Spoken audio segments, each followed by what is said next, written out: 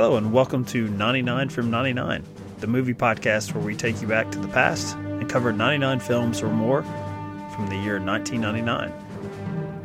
I'm your stubborn Kentuckian host, Michael Denniston, joined every week by madmen of the airwaves, Ben Zook.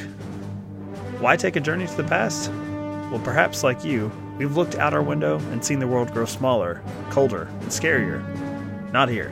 So sit back, relax, and come back with us to a time when theaters were full, tickets were affordable, and there were so many good movies you couldn't possibly catch them all. That's what this podcast is here to do, so we hope you take the entire trip with us, 99 episodes on the films from 1999.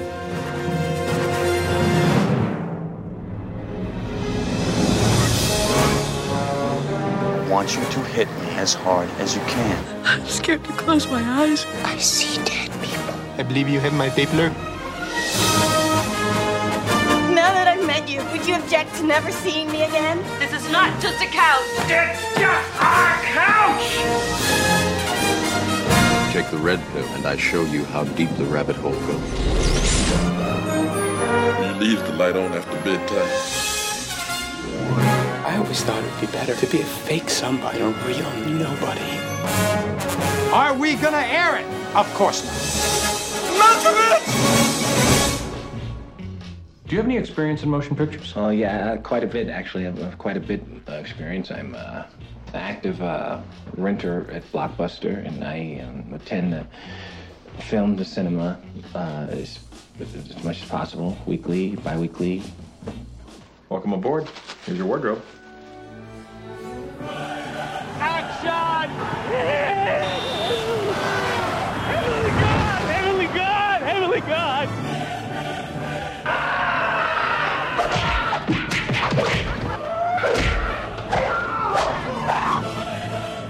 We are finished. We are over.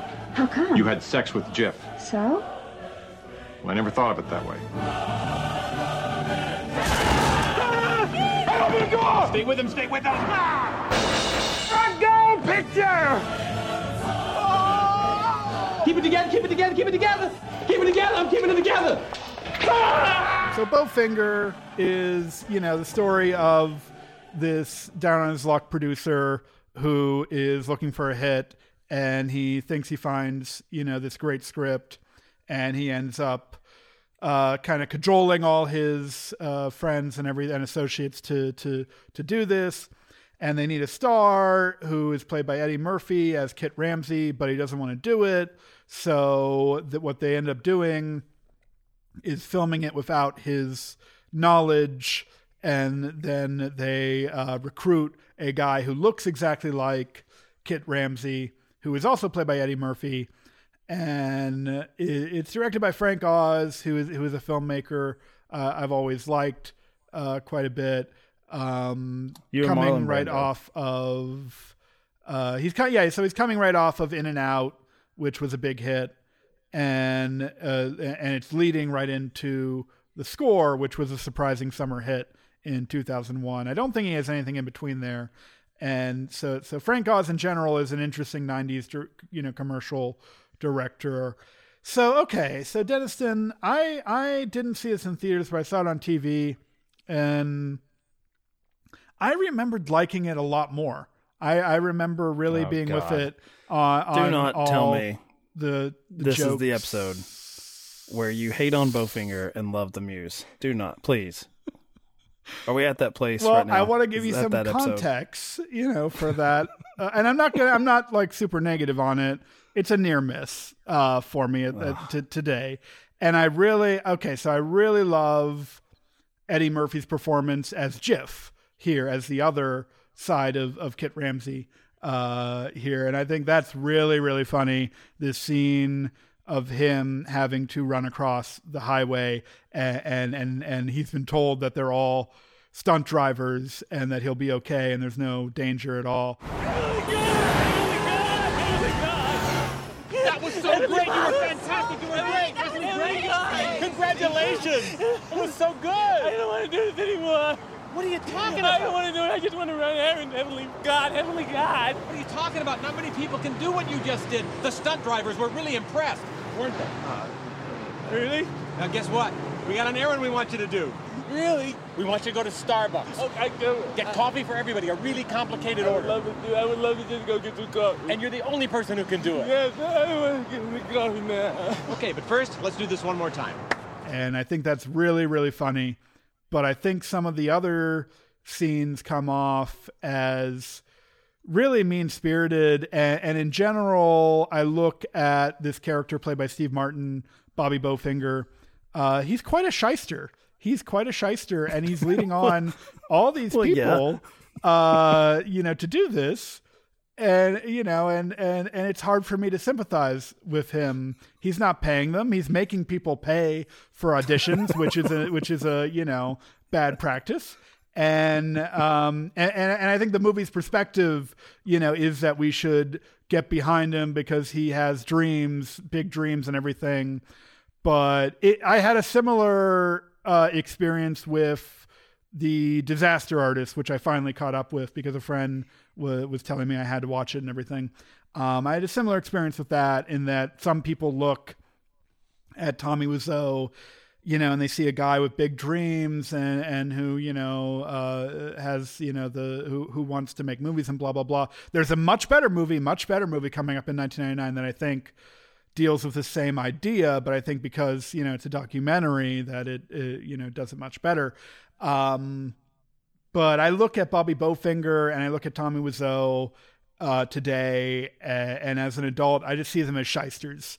It's hard for me to understand, treating all these people around you the way you do, the way they do, and me being able to understand that. And what I will say, I really enjoy all the moments with Jiff, who is very funny.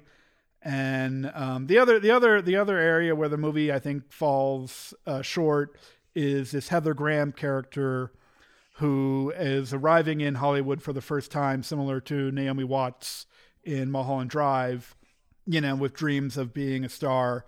And the movie takes, a different direction with her character than David Lynch took with Naomi Watts' character, even though they go through similar conflicts. Heather Graham's character seems to decide very quickly to just sleep her way to the top. And we're supposed to think it's just really endlessly funny that she's just going to sleep with anyone around her in order to get ahead. And even if there's some truth to that, I just don't find it that clever. And I think the real emotional truth of that is that a lot of women get exploited, that way. And so it feels odd to have a movie, going the other direction and portraying her as, a slut. And I don't know. I don't think that element stands up very well today. So, okay, Denniston, go ahead. Don't hate It works me. for me. That totally works. Because what I like about both the Heather Graham character and the Steve Martin character is that they're go-getters. They just get things done. Like that's, we can talk about what we want to do, what we wish would happen. But someone has to like sort of push it through. And so the Heather Graham character, like, I think I prefer this version of her, where she has agency and is taking advantage of these stupid men, as opposed to her being naive and just sort of, tossed from one unfortunate situation to the next. She's moving up the ranks. I guess, the comedy, if there is any, is that she's moving up the ranks to like from one like loser to the next, really. But I'm very surprised by this response from you, because I think this movie has some like really like classic sort of moments where there's the idea that no movie like costs millions of dollars, but that when you boil it down, they all cost $2,184. Like if you just break it down to its essence, that you could make anything for that amount of money. I love this character played by Steve Martin. I love that he was aware enough, even as a child, I think as a 10-year-old, in that scene where he's like, I always want to make movies. I know that was always going to be a passion of mine going forward into adulthood, but that no one would ever give me the opportunity to. So he would, he put money aside that ends up to this $2,100 and change to make his movie. And yeah, I mean, he's, to me, like, the biggest sin is more that he's stalking this unhinged man around and, causing him more, mental health anguish and problems. But, for the most part, I think that the movie, I think it's dealing with characters that sort of are taking advantage of, other like-minded souls who are lower on the Hollywood tiers as far as their hanger-ons. They did one play once, and they maybe did they were an extra in a scene, but they all have these dreams of doing something. So I don't have any issue with them banding together and basically attacking the Church of Scientology here. Like that's where a lot of the sort of Hollywood like in jokes come from. But I think it totally plays because they actually have a character to back it up, played by Eddie Murphy. And I said in the last episode that I thought he should have been nominated for this dual roles that he had, this performance. I actually like both versions. I like his movie star that is totally consumed with the amount of like perceived disrespect that he's getting, even though he's very successful and all he does is disrespect like those around him. I mean, so much so where he pulls out a gun and starts firing it just for like dramatic effect to make his point. I enjoy him talking about the fact that if he was going to win an Oscar, he would have to basically play a slave character, which I actually think 20 years later, we're still seeing that. As far as, if you're black, you have to play some sort of victim of some sort to get any sort of attention, some sort of recognition. I'm also a big fan of his the notes he gives about some action movies doing where he throws a character named Cliff off a cliff and he says it's too cerebral. You have to expect the audience to know that his name is Cliff and that he's on a cliff. All that stuff I love. And I thought you would be totally in the bag for these moments here, because it seems to be, going the opposite way of what, speaking of Oscars, what they go for, where it's sort of, taking the wind out of what we do here, what those in those community, who they are, and what their goals are. Their goals are to just see themselves on screen, and that's most of the battle. And if what they make happens to be somewhat decent, then that's fine too. So I actually like them taking some swings at themselves as opposed to glorifying the greatness of cinema and what they do.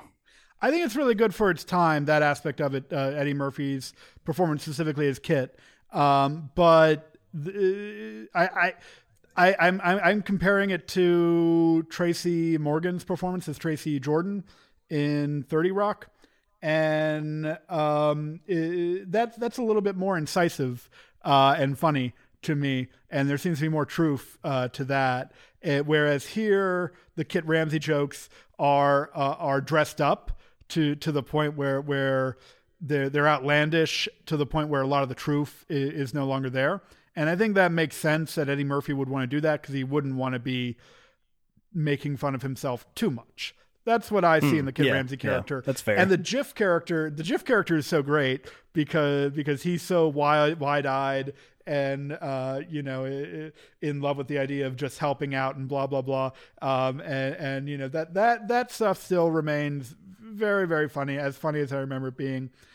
So it has sort of the same problem as The Player for me in that, and The Player is a much better movie. But here they all seem to be getting, like, Steve Martin seems to be going crazy nuts over this idea for this movie, the script, and the more we see of it, the worse and stupider it looks. And you just he's not really in love with the idea of making movies. He really does seem like a guy who's doing this for the money, to hopefully sell this thing. And that's where it becomes, hard for me to sympathize. Christine Baranski, her character, so it's kind of funny that she thinks so highly of herself and blah blah blah. But at the beginning, she's talking about working, like she's going to take a part that's in Cats in New York or whatever. You know what? That's a paying job. Like the fact that Steve Martin, his character, talks her out of it and makes her stay for this facade, for this scam artist kind of deal, makes me lose sympathy for him. And same thing with Jamie Kennedy. He may be parking cars and moving cars or whatever, but he's working. I actually don't have any problem. I'm surprised you would have any problem with Kennedy character because he's the only one that's like in on everything. I don't And, have a problem with Kennedy's. I'm just saying in comparison to Steve Martin's character, he's doing an honest job. But Steve Martin is the one kind of egging everyone on to make this movie that looks awful. That doesn't look like, even with Kit Ramsey in it, it looks like it would be like the end of Kit Ramsey's career. It's unfair to him. This poor guy who's having clear psychological problems. I know I'm analyzing this to way more than what it should be. Yeah. I was just gonna say, like, I think that's actually very realistic. That I don't think it's realistic that anyone's gonna get like enthralled with that idea that they're making Chubby Rain just by the title and that.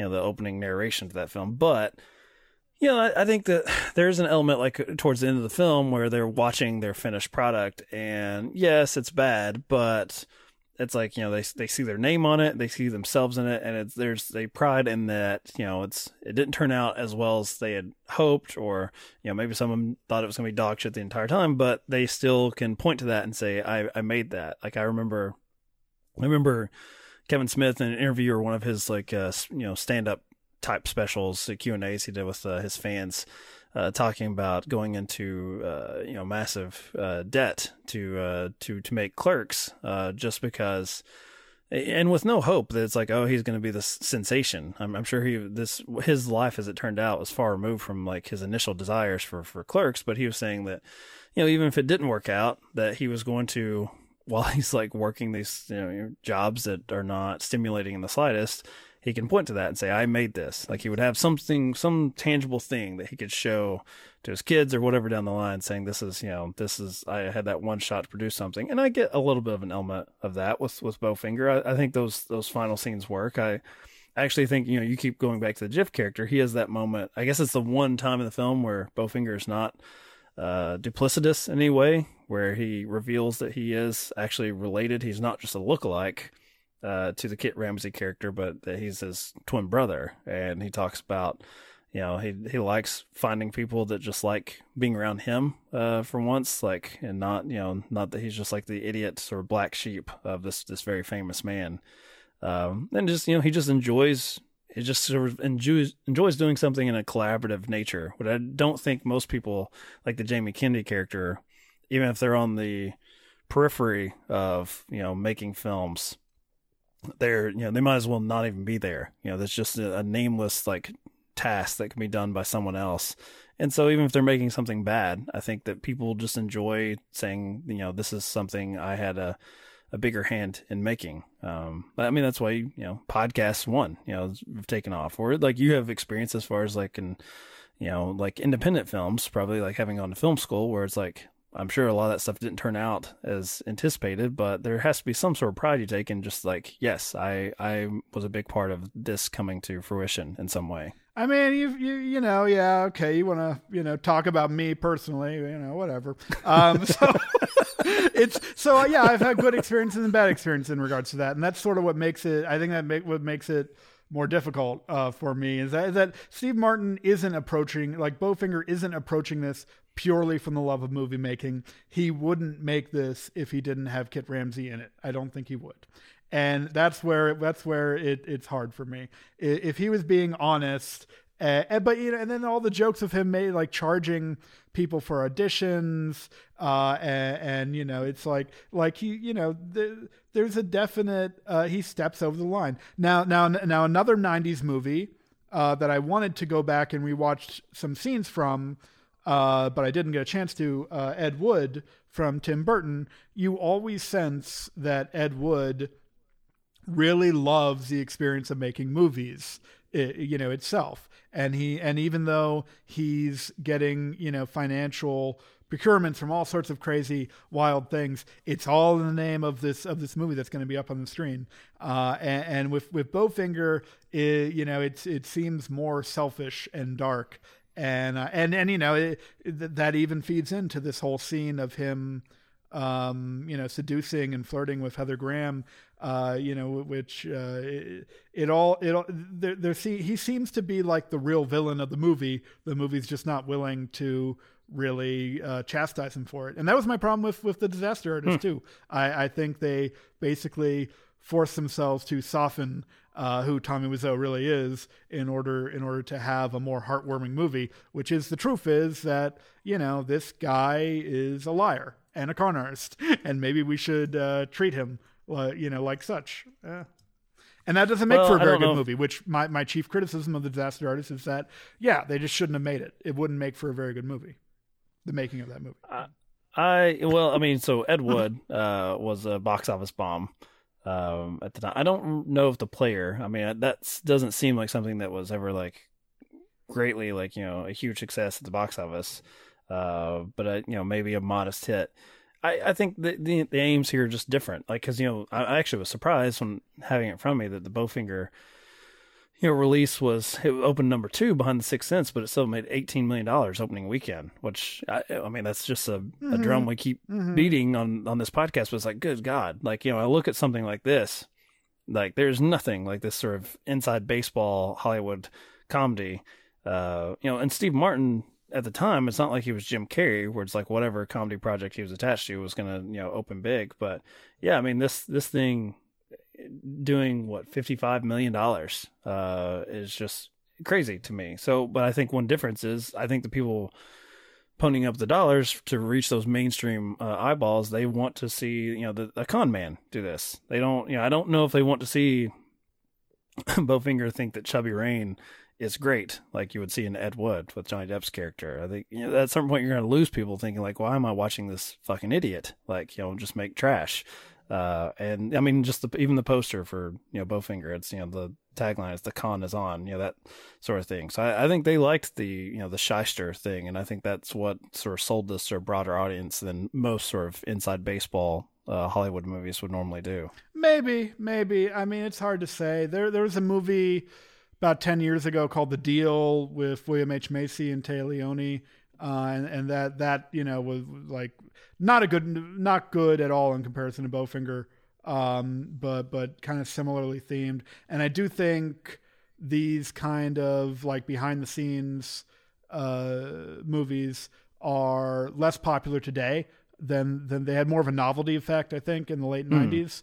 And I think today we see so many of these that it becomes kind of a sad joke on the nature of the industry. And even movies I like La La Land are guilty of it, that filmmakers are so cloistered and so in their own echo chambers that they can't think of anything interesting beyond their own lives.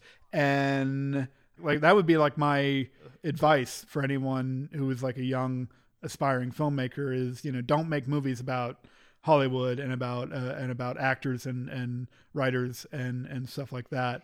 Find something that, that people haven't seen and that people are, and that that's more outside of, yourself, because I think in general people are more interested in that.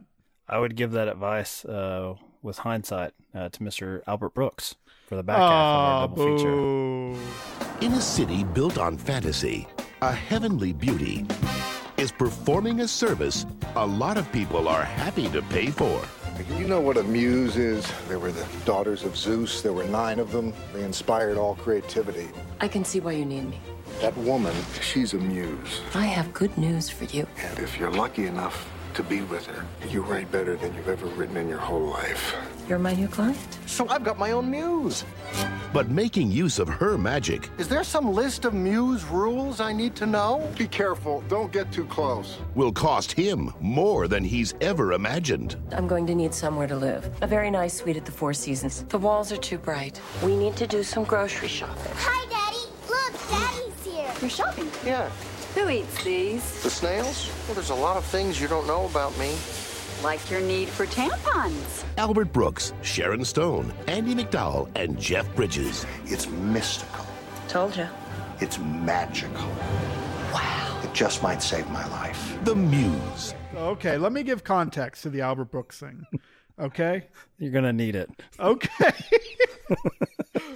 So when we started this project many, many years ago, which people probably aren't aware of, I put this on the thing and I got my copy of it and everything. And I was looking forward to rewatching because I hadn't seen it in many, many years. And I really love Albert Brooks's films. Lost in America is one that I revisit all the time. Another one he made right before that called Modern Romance is terrific as well. He has an interesting voice, and but you're it's talking sad. like almost 2 decades before this. Yes, like yes. Those are early 80s. Okay. It's the director's work. Mother is also pretty good too. Before you go on your huge defense of this, I thought that I had seen this and thought like, yeah, it was okay. I don't have strong feelings about it, but I don't remember putting up a fight with you having this on the schedule. And I was watching this with my wife yesterday, and she's like, have you seen this before? She was not a fan.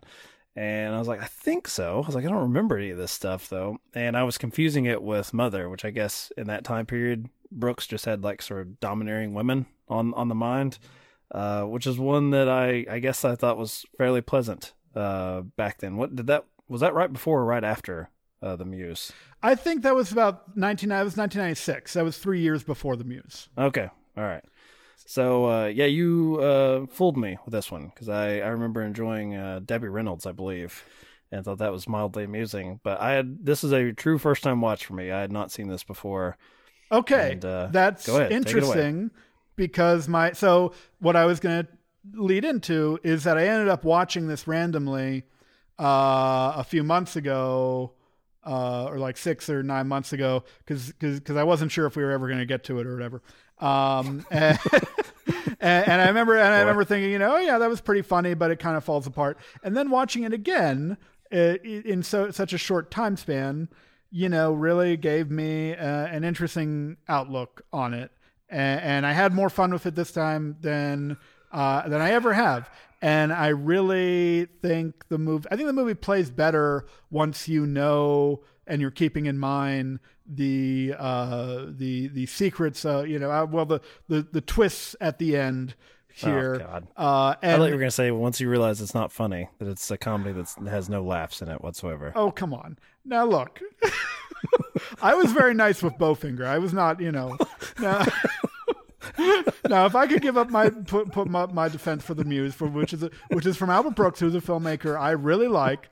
He's had a movie in the Criterion Collection, so he's got some cool points with the kids now. I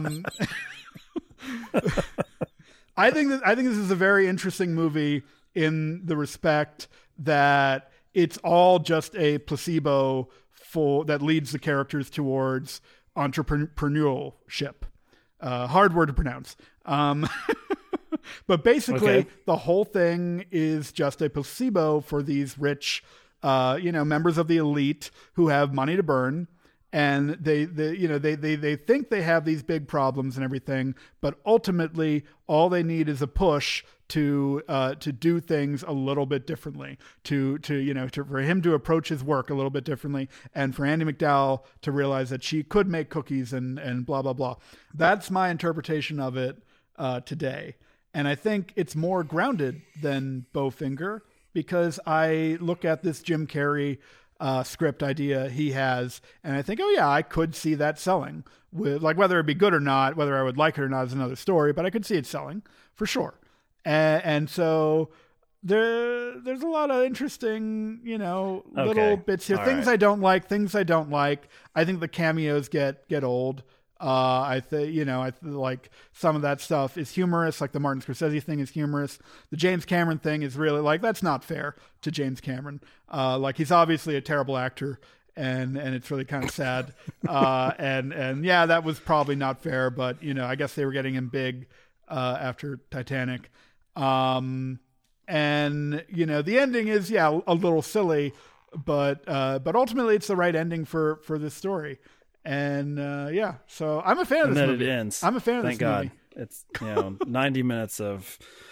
Okay, so the film opens with. All this stuff is just really protracted, long sequences, which I guess is just fodder for Brooks to be a smartass.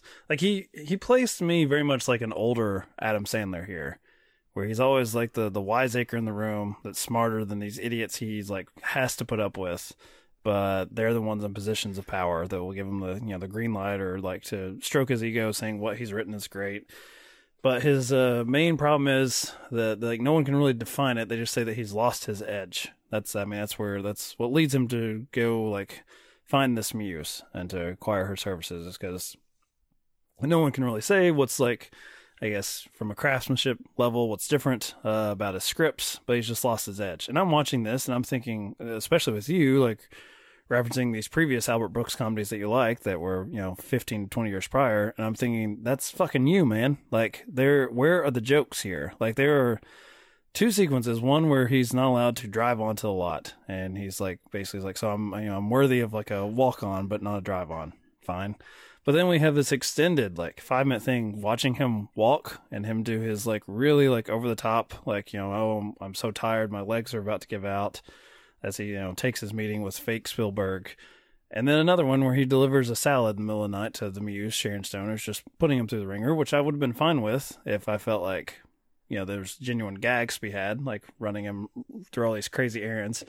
And how's it end? It ends with this random hotel security guard wondering what this man is doing with this dangerous weapon that's a salad that he's delivering to someone's room, stalking him for some reason, just as an excuse to run into him. So they run to each other after she turns down the salad.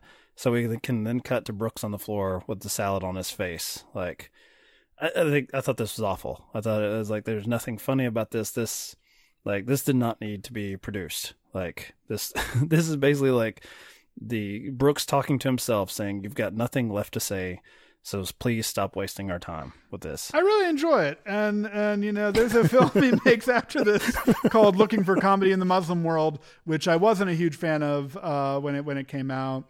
But watching this again makes me think maybe I should revisit that. Criticisms from me. I find myself enjoying the Andie MacDowell storyline more and more every time I watch it, but I wish there had been more of a closure to that whole thing. I don't think Brooks is genuinely interested in maybe, that. Like, maybe, I think and that's a fair your criticism. take, I think, is interesting, but I don't think that was on his mind at all. See, I think so. I think Brooks it can be a surprisingly what do you call it? Smart artist. I'm running out of brain power because I'm. I've been up a little bit too long. Well, you're bending over backwards to I'm defend not bending over movie. backwards. I had a good time. I really had a good time with it. And I should go back and rewatch Defending Your Life, which is another Brooks film that I remember being a little soft on when I first saw it. And I don't know. More and more, I find the thing that I think you're missing. The thing that I think you're missing is that all the humor is supposed to be self-deprecating. He's not supposed to be a likable guy. And I think we've had a few movies with where you have this take, and it's fine. It's an appropriate take. You don't like the rich people. I get it. But my pithy response to this, I wrote down the only note was, this is the worst episode of Curb Your Enthusiasm. But that's what I was going to say too, was that it is sort of like well, it seems to be lacking that bite that Larry David has. Like, I don't know. There's just it comes out though like before Curb Your Enthusiasm, or at least right around the same time. Right. And it's an interesting like, start for that. It's, I wouldn't be surprised if Larry David himself was kind of inspired, by this. And I hope not. It's very self-deprecating humor, and Brooks and McDowell are both kind of almost like Revolutionary Road. They're people who just need to accept that sometimes you just have to go another direction and do something differently in order to be successful again. And he doesn't. That's the funny thing to me about it. He doesn't need the muse. He doesn't need all this. And I can totally buy rich Hollywood elites going through this ridiculous charade of having to pay all this money to this crazy muse person, thinking that this is what would revive their career and all that. And so it has one element. It has one of the funniest scenes, I think, in a Brooks movie, which is the scene where he's at a party with his wife, and she's showing off her cookies to Wolfgang Puck, and he's kind of relegated to talking to this random guy. What kind of line of food are you into? No. I keep telling you, I'm not in food. I'm a writer, a screenwriter. Ah, cream. No. Gelato. Ah, my brother-in-law also, he make tiramisu. That's very good. No. Screenwriter. I write. But you write, you say write on the cream, you mean in the birthday cake? Yes, you that's write it. No, that's good. That's what I do. I'm a birthday cake writer. Ah. Yes, I write happy and my partner writes birthday. Ah, yes.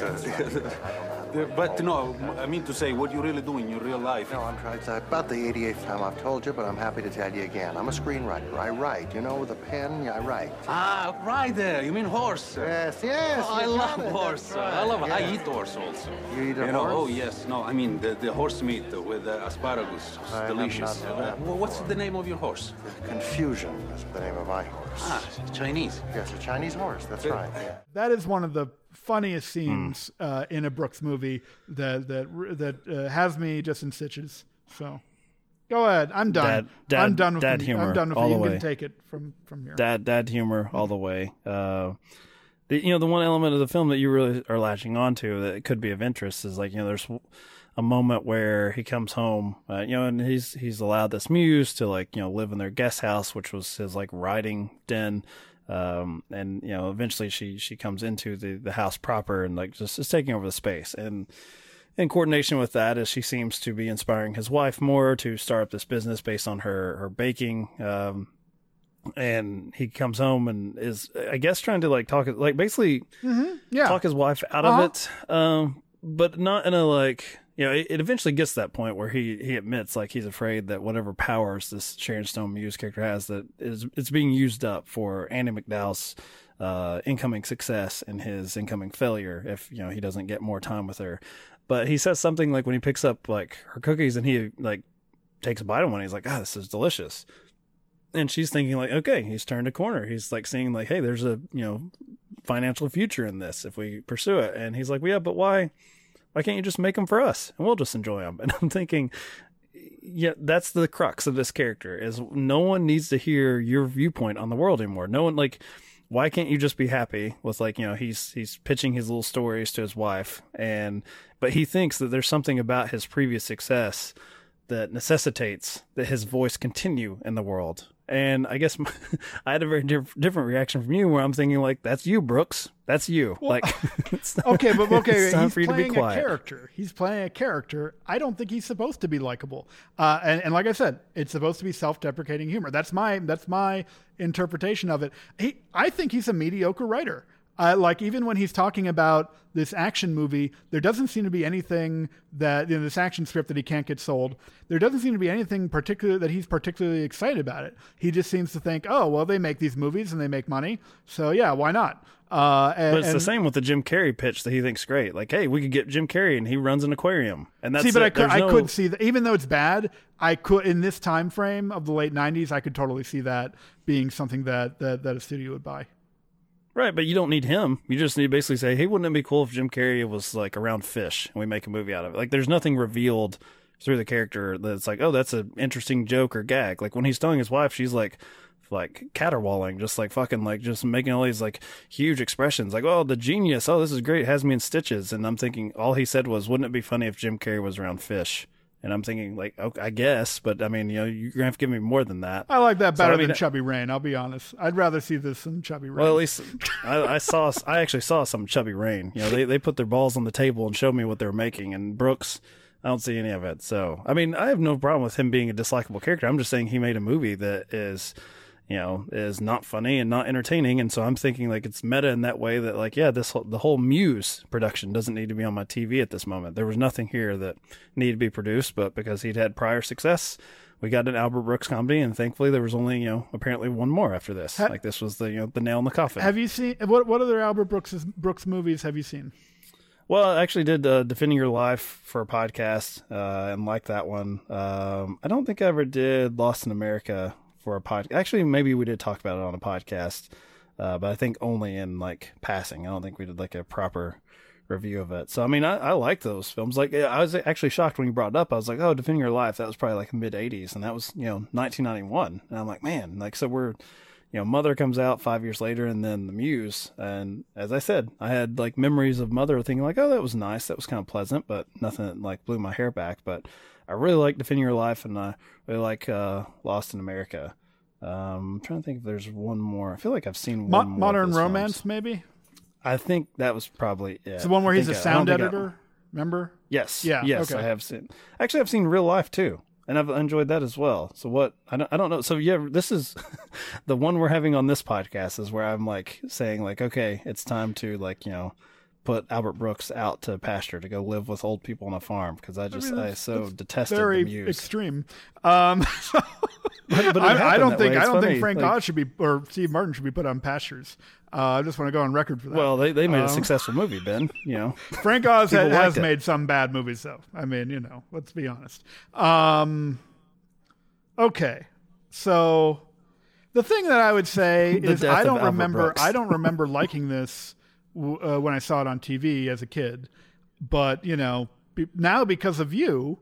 I've probably seen it 3 or 4 times at this point, and I've found things to really enjoy about it. And I do think there is a very interesting thread going through the movie of people who don't really, whose real problem is that they just can't see they can't see themselves as doing anything other than what they've done to this point in their lives, and they just need a little placebo to kind of inject that, which is totally unnecessary. Like spending all this amount. That's where the funniness of it comes to me, and the fact that he gets a little bit of, even though the ending is probably the worst part, the fact that he gets a little comeuppance.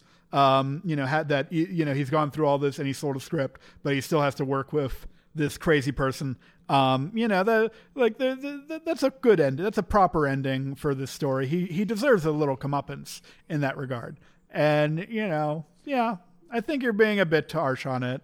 I enjoy it. This was a box office failure, and America got it right. And sometimes we get things right.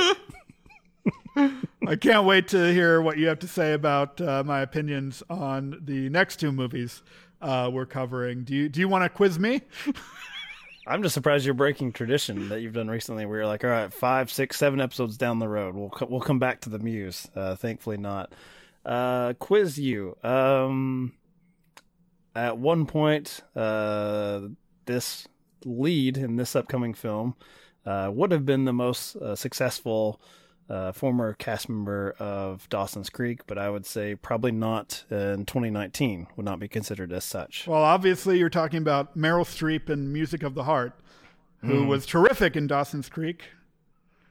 I watch her every suppose week. The other clue I could have given was I'm joking. These 2 Scream collaborators decided to split apart, and the writer is now directing Katie Holmes, and you want to announce it because these are 2 you put on the schedule as well.